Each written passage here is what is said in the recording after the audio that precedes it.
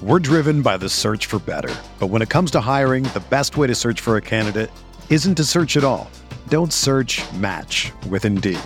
Indeed is your matching and hiring platform with over 350 million global monthly visitors, according to Indeed data, and a matching engine that helps you find quality candidates fast.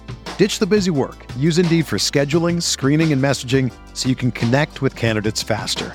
Leveraging over 140 million qualifications and preferences every day, Indeed's matching engine is constantly learning from your preferences, so the more you use Indeed, the better it gets.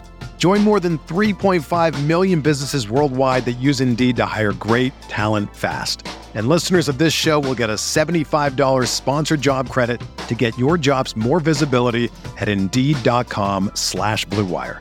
Just go to Indeed.com/Blue Wire right now and support our show by saying that you heard about Indeed on this podcast. That's Indeed.com/Blue Wire.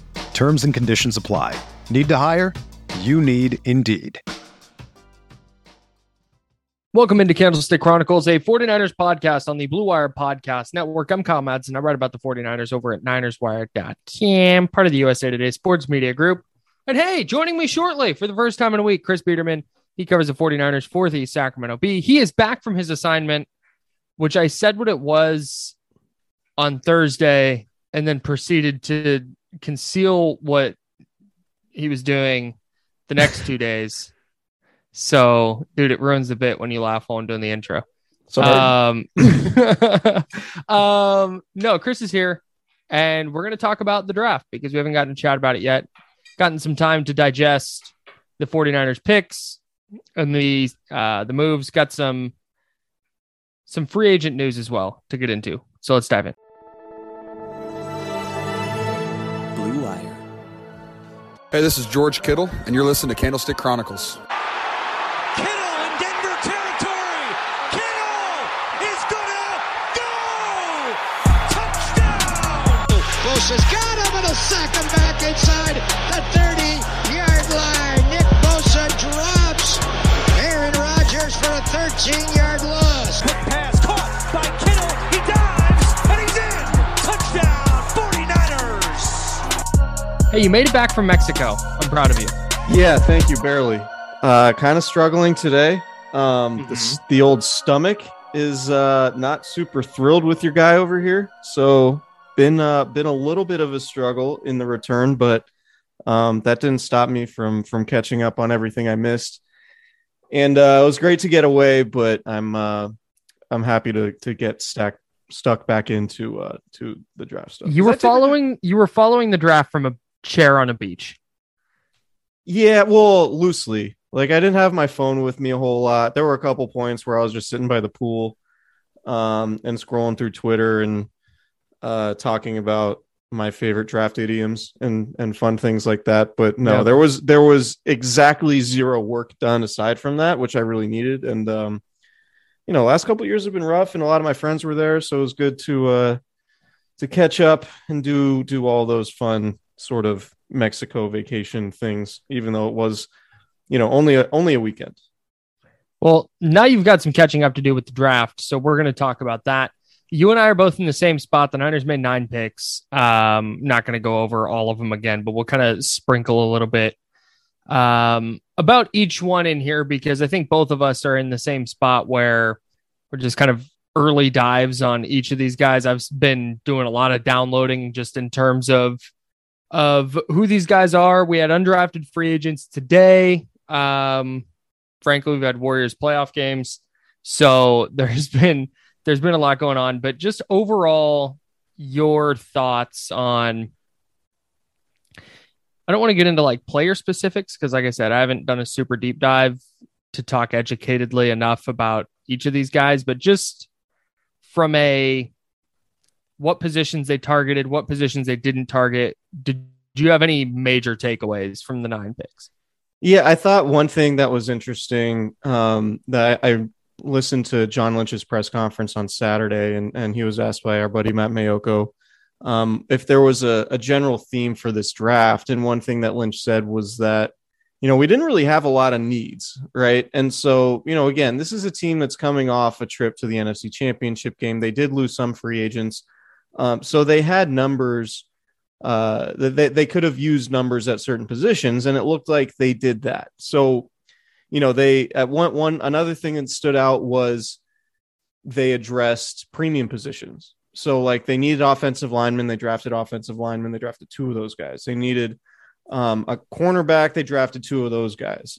So with the big takeaways for me, aside from those things, I guess, is it would appear, given that they haven't targeted a center, that they either think Alex Mack is going to come back or they're going to be able to sign somebody like JC Treader to just come in and and fill in there, because I had thought, given the fact that the 49ers had, 5 third-round picks over this draft and the next one combined, that they were going to be able and willing potentially to move up in round 2 to get a center for the long haul. But they didn't do that, and they stood pat, and they didn't make any trades at all, up or down the board, which was also pretty interesting. But the fact that, with the exception of the Tyrion Davis-Price pick, I think it in terms of positional value, I think they did a pretty good job, right? Like Drake Jackson seems like the type of player who might have been a first-round pick had his college career went perfectly, but because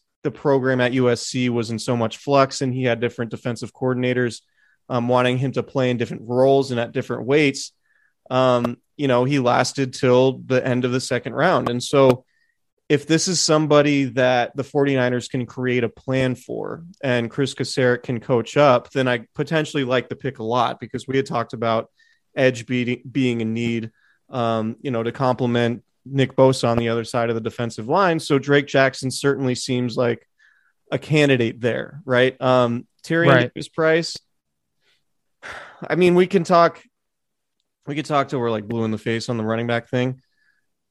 I'm generally against the idea for the 49ers specifically to draft somebody, a running back specifically, that early. Right. And so, especially when they just did it last year. Right. And that was the thing in watching a little bit of Davis-Price that I did. He reminded me a lot of Trey Sermon, like very similar running styles, both between the tackle guys. These aren't your classic outside zone, stretch the field horizontally type, Raheem Mostert or Elijah Mitchell. In that way, I think Price or Davis-Price could be a really nice compliment to Mitchell potentially. But again, is a second running back worth a third round pick when you have other needs? You can certainly argue that it's not, but it goes back to the point of John Lynch saying, we feel like we didn't really have many needs. So, if I think Davis-Price needs to be really good for that pick to come out, it's not like he can't be what Trey Sermon was to the 49ers in 2020. He has to be awesome. Yeah, he's got to be good. He's got to be really good. And maybe he will be. I don't know.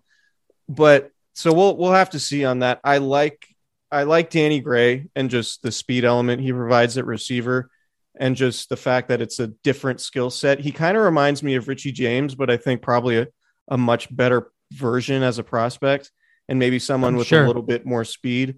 But I think when watching him play a little bit at SMU, you envision sort of a Richie James type role. And you remember in that 2020 Packers game, that Thursday night game where basically half the Niners were out with COVID, Richie James had 180 yards or something, and he was targeted on bubble screens, and he set like a career season high for yards in one game. Right.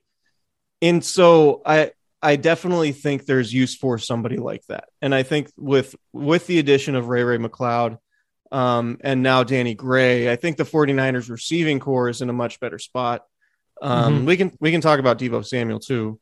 Obviously that was an important development over the draft weekend, but no, I think adding versatility to the offensive line with Spencer Burford, somebody they think has tackle and guard flexibility. We talk about the 49ers and their success in the 5th round. I think Samuel Womack is like a classic example of somebody who might have slipped through the cracks for reasons that don't necessarily have to do with whether or not he's going to be good in the NFL, which, we've seen them hit on guys that sort of have those traits. I have no idea what to make of Nick Zuckel, the Fordham tackle. Kalia Davis, If he comes off his ACL injury, Sure. maybe he becomes a good run stuffing tackle in the same way DJ Jones was. Tariq Castro-Fields, a corner from Penn State in the 6th round. Betting on traits. Definitely an interesting guy and somebody that in the research I've done, some draft experts, analysts, whatever you want to call them, had him as a 4th or 5th round guy. So getting him in round 6 could potentially be a boon, but we'll see. And then Brock Purdy, who I heard Kyle Shanahan talk about his similarities to a former quarterback that they've had in Nick Mullins. So it makes sense, I guess. Like overall, it's hard for me to really have any any snap judgments on this draft because the 49ers didn't do much trading. They did hit on needs. I like the fact that they went edge in the 2nd round. I'm very curious to see what happens at center, but overall, I think they struck the right notes. But we won't know about this draft class for at least a couple years, right? It felt like with no trades, they were content sitting at their picks and just going with the best player that fell to them. And that's the big takeaway for me. Is Spencer Burford or Nick Zakelj going to be a good NFL player? I don't know, but they're both really athletic and they both potentially have the athletic, good size. And I think the Niners' plan is to move them inside, where the Niners don't really have a plan right now. So it's a couple of athletic bodies that they can throw at that spot, at the guard spots. Cool. Danny Gray, you mentioned he has elite, like game-breaking speed. Like some of the touchdowns he scored in college are wild. Yeah. And I think the same thing goes for a guy like Tariq Castro-Fields. He's 6'2" and he runs in the 4.3s. Yeah, bet on that. Late in the 6th round, why not? Right. And that was kind of the big takeaway for me. And I haven't seen it yet with Davis Price. I've seen some people who are really excited about the idea, but given his college production, he had 3 years. He had one 1,000-yard season. I think in that season, he had 1,003 yards. Maybe I'm just, and when I watch him, it's like, yeah, it's a good little player, but is he worth a 3rd round pick?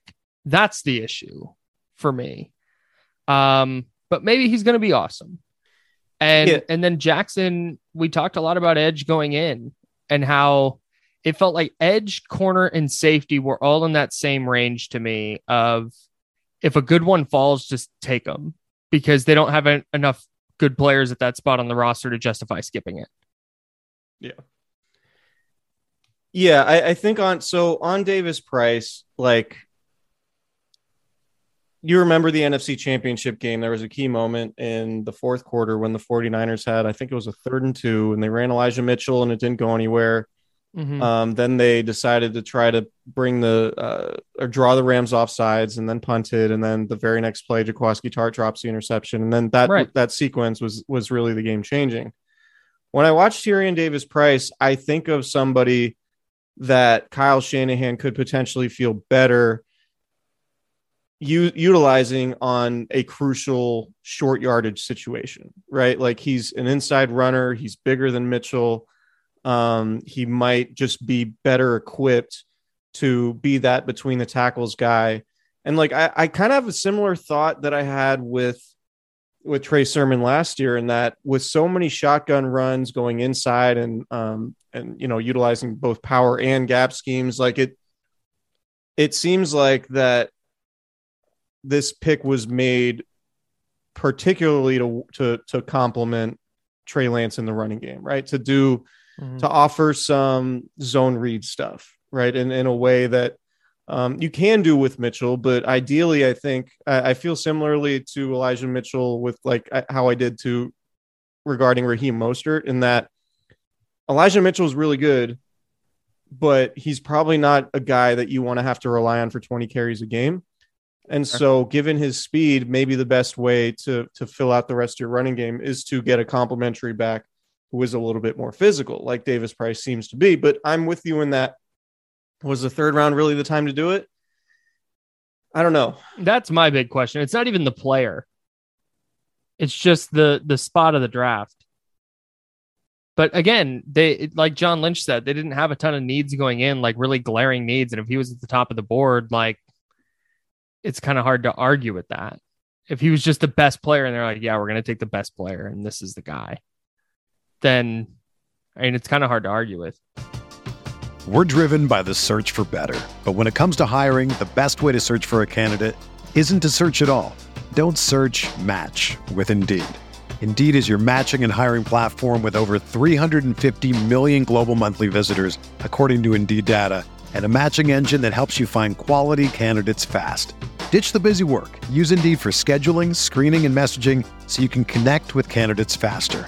Leveraging over 140 million qualifications and preferences every day, Indeed's matching engine is constantly learning from your preferences, so the more you use Indeed, the better it gets.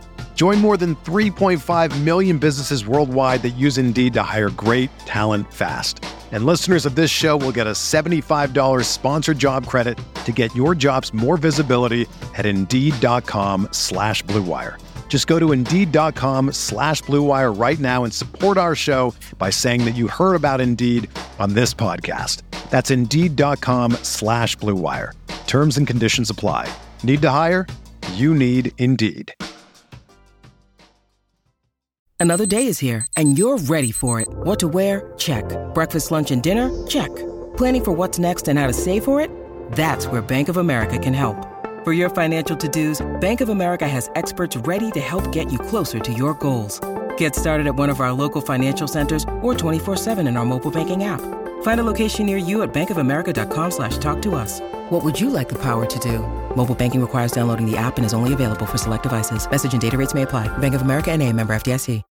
Are we sure the Niners are good at picking in the 5th round? Because our guy Matt Barrows tweeted, this is the money round for the 49ers, and then listed all the players they've drafted in the 5th round. It's George Kittle, okay, home run. Dre Greenlaw, double, maybe a triple. And then it's like Greenlaw's a good 5th round pick. He is. No, he definitely is. But if George Kittle's a home run, Dre Greenlaw is something less than a home run. But a great pick. You remember Trent Taylor was viewed as a really good 5th round pick early on before the injuries piled up with him. Okay, but that's just right. So that's just it. Is Trent Taylor's not on the team anymore. It's Colton McKivitz, who didn't make the roster out of camp last year. DJ Reed, who they cut. Weirdly, Reed's a good player. Reed's a good player. I mean, he's a starter in the league, and I think he got cashed out this offseason. The fact they cut him is weird. But there were just a lot of players where it's like, like Diamador Lenore and Talanoa Hufanga and Jalen Moore. Like, I got to see it first. I'm from Missouri, Chris. You got to show me. I don't know. It was weird that it's like, yeah, this is the round. It's like, there's a lot of not that awesome players there. I would say relative to the rest of the league, typically you get one or two players that stick around for the long haul in each draft class. Just about. And so just the ratio of picks they've made in the 5th round to guys who have either become starters in the league or mainstays, or in George Kittle's case, like one of the team's best players. I still think you can say they do a pretty good job in the 5th round. But I mean, like I'm counting DJ Reed. Okay, even though they mishandled him when he had his chest injury. Dre Greenlaw was a really big reason that 2019 was as successful as it was. Mm-hmm. McKivitz, you can punt. I think I like Jalen Moore more than most people, and it wouldn't surprise me if Jalen Moore's starting it somewhere on the offensive line this year. Right. We'll see with Lenore. It was kind of rocky, and I think whether or not Hufanga's starting, I think he's going to be a guy who plays a lot. Around. He's going to play a lot as like a third safety or special teams guy. But no, I mean, Sam Womack, like the reason why Sam Womack ended up going to Toledo was because he played basketball in high school and didn't go on college recruiting trips. So he had to walk on. And got a scholarship in his second year. And then got a scholarship in his second year and was a 2-time captain. So like stuff like that really makes me optimistic. And the fact that, he plays fast, he's aggressive and he fills that need potentially at nickel. Right. I do think if we're looking sort of at commonalities with successful players the 49ers have drafted in round 5. I think Samuel Womack has some of those. But again, it's so early. Like, it's impossible to know. He definitely has DJ Reed vibes. I think you might have said that. Somebody said that. That's not a Kyle original thought. No, I have not said that Samuel Womack has DJ Reed vibes, but I could definitely see that. Yeah, I have not taken the dive into this draft class until Monday morning. So the other thing we're doing this Monday night, by the way. So the other thing that sticks out to me is how many players are, I think, if the Niners had their druthers, would be productive next year. Like, I think this year they would prefer it be Travarius Ward, Ambry Thomas, and Emmanuel Mosley are the 3 corners in nickel packages, with Mosley sliding down to the slot. But then when Mosley's a free agent and they need a nickel, I think they'd prefer that Womack be that. And if Tariq Castro Fields turns into a good corner, then great. Same thing with like Danny Gray. Maybe he's not awesome this year, but what can he do next season? Yeah. So one thing about the nickel spot, I know a lot of people have mentioned that they think Emmanuel Mosley could slide back in. I haven't heard anything to that effect that like that's the plan from the team side. Mm-hmm. And I asked Fred Warner about it when we had availability last week, and he said, he mentioned Darqueze Dennard and Dante Johnson as guys that, like, because I asked him about chemistry and sort of what's his process for going about trying to, like, what's his role in trying to overcome the absence of K'Waun Williams after he'd been there for so long. And the guy that he mentioned was Darqueze Dennard, and was like, oh, he didn't even say Emmanuel Mosley. So I don't know. I just don't know, because the last time Emmanuel Mosley played cornerback was when Robert Saleh was the defensive coordinator and played nickel corner. Yeah, and I'm blanking on he's currently the coach of BC. Jeff Hafley. Jeff Hafley was the secondaries coach. Thank you. So I don't know that Emmanuel Mosley is going to kick inside. It would seem to make sense, but that'll be something that's going to be very interesting to watch as we do get to see these guys on the practice field at some point during spring OTAs. I'm fascinated that they continue drafting offensive tackles to play guard. Like, when was they drafted Banks, who is a guard, but Jalen Moore, tackle that they want to move to guard. Colton McKivitz, tackle that they want to move to guard. Nick Zakelj, tackle that they want to move to guard. Spencer Burford played some guard, but mostly a tackle that they want to move to guard. It's so interesting to me that they continue doing that. Burford, to me, looks like a swing tackle candidate.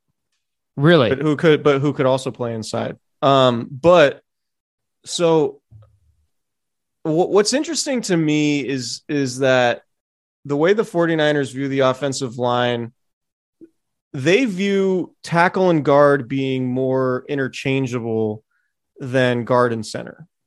Right. Right. And we were talking, like, they've done it a little bit with, like, Daniel Brunskill out of necessity, but they haven't. There's, like, centers in Kyle Shanahan's offense have very strictly been centers. Mm-hmm. They don't, like, they wouldn't, and I know we talked about it, but they wouldn't draft like a center, or they haven't drafted a center to, like, play at guard and then eventually move him to center. Right. And one thing that's really stood out to me about Cam Jurgens, who went to Philadelphia early in the second round, the center from Nebraska, who I thought the 49ers might try to move up for. He runs around like a tight end, and he's like barely 300 pounds, but he's not a guy I could envision playing guard in Kyle Shanahan's offense. But you did hear he was like the prototypical center for Kyle Shanahan's offense, right? Right. So center is super specific, I guess, is what I'm trying to say. And that, and it would make sense given that the 49ers did prioritize signing Weston Richburg by paying him a ton of money relative to the position. And then obviously going to get Alex Mack. But yeah, I think I was wrong with it, just the overall thought that, like, oh, maybe they could just draft a center and then play him at guard. And, like, seeing exactly what type of players they've preferred at center, I can see why they don't love those guys at guard, but it might make things a little bit tougher on them from a roster building perspective, the fact that they don't have that flexibility, but maybe that's how they make up for it by having guys who can play guard and tackle. Yeah. Yeah, I guess that makes sense. And there's probably an athleticism factor too. Yeah, I mean, guys who are strictly guards are not with not all the super different athletic. with all the different running plays and screen plays. They really ask a lot of their guards in terms of like getting upfield to block at the second and third level. So having that athleticism of tackles at guard is pretty important. Yeah, that makes sense. One of their undrafted free agents was Donovan West, who was a center at ASU. And he was a player that a lot of people thought would be drafted by the 49ers. I think Dane Brugler had him as like a potential 5th round pick or gave him a 5th round grade or whatever. So that's kind of interesting that they didn't draft that spot, but they did sign an undrafted free agent. And he's that same kind of thing. He's not super big, not crazy athletic, but does have experience playing center. Yeah. And for John Lynch's guy, Herm Edwards. Yeah. And with undrafted free agents, you can follow the money, right? They guaranteed him $100,000, which is generally about what the most a UDFA will get. So right. That would indicate that he's got a pretty good chance at, maybe supplanting Jake Brendel, or competing with Jake Brendel. Right. And then, maybe if he can develop, he could eventually start. But did you see Carson Strong got like $300,000 guaranteed? There must have been a lot of competition for his services then. Apparently. Good for him. That's crazy. Yeah. Anyways. Sacramento. No, Vacaville? Vacaville native Carson Strong, I believe. Is that what he is? I believe Go Pack, so. huh? Yeah. Carson Strong, Vacaville. This is good podcasting. This is really good. Sure. So while you're doing that, I'm going to talk about Jason Verrett, who the 49ers signed. He is from Vacaville. We're good. Shout out. Shouts. So Jason Verrett is back with the 49ers, which is, I don't want to say wild, but it was unexpected to me. I figured after a second injury in 3 years, it would just be, they're going to move on. We saw him sign Travarius Ward. They re-signed Darqueze Dennard. They drafted 2 corners. They re-signed Dante Johnson. It just felt like they were just kind of move on from Jason Verrett. But after tearing his ACL in week 1 last year, he's back, and it'll probably be like a battle for like a veteran. Like of the several veterans on the roster, like they'll keep one as like a reserve corner. Yeah, and look, like I think it's kind of one of those things where it's like there's nothing to lose, like there's nothing but upside. And obviously the big difference between bringing back Jason Verrett now versus bringing him back last year is that they don't necessarily have to count on him, right? Like they have starting caliber cornerbacks. So if Jason Verrett does stay healthy, at least, and through training camp and plays at a high level and makes the team again, and if he plays like he did in 2020, then you really might be cooking with gas with Verrett playing opposite Travarius Ward, right? But then if Verrett gets hurt, you're not in a position where you have to go make Josh Norman a starter. Because you do have other guys. You still have a Emmanuel Mosley. You still have Dante Johnson. You definitely feel you have Diamador Lenore, you have Ambry Thomas. Like you feel way better about the 49ers cornerback situation this offseason than you did last offseason. So the context of bringing Verrett back is completely different. Right. I don't really have a problem with it because again, like if he gets hurt, now you actually have guys who can play at least at a replacement level, which they didn't have early last season, which was a huge reason that the secondary sort of struggled during their 4-game losing streak. But we'll see. Like I think so much of it is just the respect that they have for him, like the amount of work he puts in, the veracity, like the intensity that ferocity, not veracity. That's the wrong word, but ferocity that he approaches his rehab with, the fact that he's like a quality veteran in the room. He really knows the game really well. So I get the appeal of bringing him back, but I think I like it more this year for the 49ers because they do have potential replacements if and when he does get hurt again. Yeah. And that's one of the things is like depth and quality depth, not just having bodies, but having people that can actually play. And in 2020, he was like a Pro Bowl caliber cornerback for 13 games. Yeah. Like he can play, man. It's just a matter of whether he can stay healthy. And if he's in a spot that he can get through camp and break camp as a reserve where he plays a handful of snaps here and a handful of snaps there and can get through a season healthy, maybe he signs a nice little deal next offseason somewhere. But I'm rooting for him, man. Anybody who goes what he's gone through and continues to try and play, like I respect the hell out of that because I know my personality, I would have punted a long time ago. Yeah. And like, to a man, everybody raves about him as just being a high quality human. Yeah.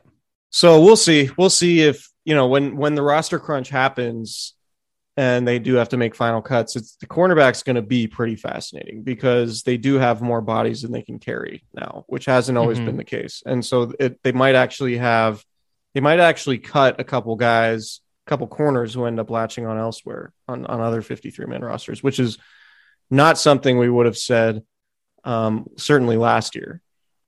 But it's I think a good sign for this offseason. Like, has it been a home run offseason? No, but it hasn't been a total failure, in part because of what you just said. They might wind up in a position where they have 6 corners that you feel at least okay about if they're on the field. Yeah. Versus 1. Right. Which is where they were at for a lot of last year. So, and even that one, it was like Emmanuel Mosley. It wasn't like a star. Right. He had a good year last year, but I get what you're saying. Yeah. So yeah, it doesn't look like they'll be in a spot where they'll have to pay Drake Kirkpatrick to play football. Oof. Yeah. I mean, the biggest takeaway too, I guess, moving the discussion a completely different place, is the fact that they didn't trade Debo. Yes.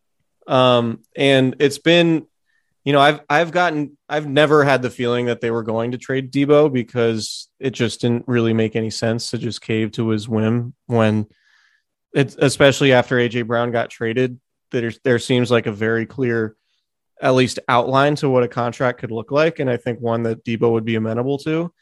Mm-hmm. And the fact that Kyle Shanahan and Debo haven't really talked all that much, and the fact that the 49ers are always more willing to do these types of deals in July, or at least right before the start of training camp, it feels like if these guys just get in the room and hammer out their differences and the Niners put a big ass number of guaranteed dollars on the table, that Deebo Samuel's eventually going to sign. And this is no longer going to be a thing. That's just been my impression the entire time. And now it's even further solidified by the fact that the 49ers did not trade him. So two things on this.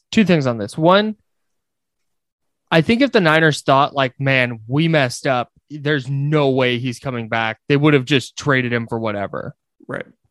But they're clearly of the mind like, yeah, this can be fixed. This is whatever's happening is irrational. I'm under the impression that Deebo Samuel changes his mind a lot, or is prone to change. Who among us? Right. So one of the other interesting things, Matt Barrows reported that the Jets offered number 10 and a fifth for Deebo and number 61. And that the Lions came in with a quote unquote light offer as well, which makes me wonder if that's even more leverage for the 49ers. It's not like teams were falling over themselves to try and acquire this guy. And if he's of the mind that there are 15 teams that would sign him to 400 with 60 guaranteed tomorrow, I feel like you might be mistaken. given that team's going to have to give up draft capital as well. And that was really, really interesting to find out about the Jets. They wanted the second round pick attached to it. Right. And A.J. Brown went to the Eagles for 18 and 101 with no pick attached. So I thought that was pretty telling for what his value might be league wide. To me, I thought this before the draft and before the A.J. Brown trade, like, yeah, I understand receivers are cashing out and they're getting a ton of money, particularly in the case of Tyreek Hill and Devontae Adams.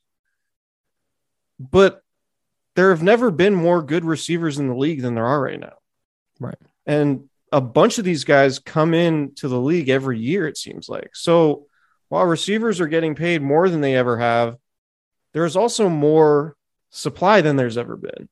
Mm-hmm. So, like, supply and demand just aren't really matching up, which I think, to your point, given what the trade offers were, Deebo doesn't have a whole lot of leverage. I never thought he's had a whole lot of leverage here.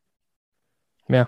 Because he's under contract. Based on the way the CBA works, holdouts are really, really tough. And if Deebo, needs money right now, then it would be really tough for him to bite the bullet and lose $50K a day by not showing up to training camp, right? And so I just keep going back to the idea that Kyle Shanahan and Deebo Samuel had such a good relationship last year and talked about all the conversations they had about life and, fatherhood and all of that stuff in Shanahan's office before and after practice and whatever. Like, it's just very odd that it went from that to Deebo demanding a trade because the two sides are so far off. But that's also what gives me reason that they can figure this thing out and come back together, and the 49ers can soothe Deebo's anguish with just a new contract. Yeah. That's the direction it felt like it was headed before the draft. But then when the Jets got on the clock at 10, I just got this, like, it was like, oh man, they could really trade him. Like, this might actually go down. But the fact it was so quiet leading up to the draft, and there were so many conflicting, like, yeah, then this guy thinks it might happen, and then there were other reporters saying, like, no chance it happens. It was just, I don't know. That was the only point that I was like, man, they might actually trade him. I was getting kind of annoyed at the reporting surrounding some of those trade offers, and not Barrows, but there was another reporter who, I think his wording was, people around the league view the Jets as the front runners to land Deebo Samuel. And to me, that was just incredibly misleading, because it was, the caveat is the 49ers have to trade him. Right. So if the 49ers do decide to trade him, then yeah, the Jets might be the front runners. But just saying the Jets are the front runners to land Deebo Samuel makes it sound like the 49ers are very likely trading Deebo Samuel. And I was never under that impression based on what I had heard. So anyway, like, there's so much there. I don't want to get in a rant about, different reporters and how they go about their jobs, but I would just always say, consider the source when you're reading things like that, and think about who has a track record of being right and who we all know is really plugged in and who might just be sometimes plugged in. Right. Because in reality, when it comes to the biggest stories in the league, there are probably a handful of people within each organization that really know the truth. And just because some people have sources doesn't mean that source is at the top or knows exactly what the truth is. That's super important to keep in mind throughout this spring and summer. Yeah. Because there's going to be more Deebo stuff. And just consider the source always. Yes. I would agree. That's all. You got anything else for us? I don't. I'm going to go eat some Tums and smart man.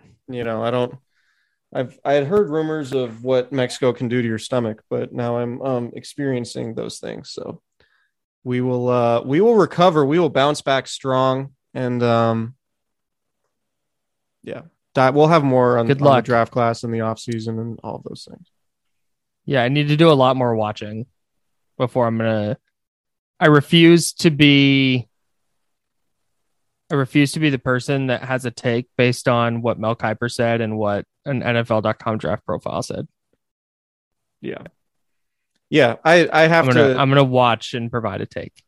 Yeah, I have to. That's I my have goal to, this year. I have to watch a little bit to at least decide. You know, I read other opinions because there are other people who've poured over these guys much longer than I have. But Correct. for me to like develop takes, I actually need to watch some of them for themselves. Yeah. And it's a lot harder to like really get invested in breaking down the draft when the team you cover doesn't have a first round pick. Yeah, that was weird. It was a really weird first night. Because all right. Every year leading up to the draft, and this is the first draft I have not covered at 49ers headquarters since 2013. And I used to spend weeks like just watching prospects. Yes. And I literally did zero of that this time. You watched Cam Jurgens. Don't sell yourself short. Well, I watched Cam Jurgens because I had to come up with a pre-draft take before I went on the wild thing to me was how all we heard leading up to the draft was how this wasn't a good draft and this isn't a deep draft. Yet on day 3 and round 6, people are like, wow, that's a steal. Like, man, what? I thought this wasn't a good draft. Well, one thing that was interesting but every about pick it was good. About it too was because of COVID, there were so many draft eligible players. Yeah. Or like 600 or something crazy like that. Yeah, so there were more than usual. But yeah, we'll see. It's far too early to really take anything away from draft grades, but we'll analyze this class a little bit more as we go along. Yeah, we'll do deeper dives for sure. Happy you're back, man. Thanks, man. I'm sure the listeners are as well because they didn't need to listen to me drone on and on and on. I heard you were fine. Tracy bailed me out on Saturday though, so yeah, I need to go back and listen. Actually, I've not listened to that one yet. Okay. Subscribe, rate, review if you have not. We'll talk to you guys next time. See ya.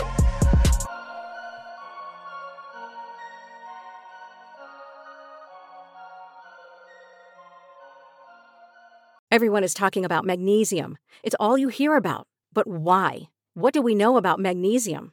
Well, magnesium is the #1 mineral that 75% of Americans are deficient in.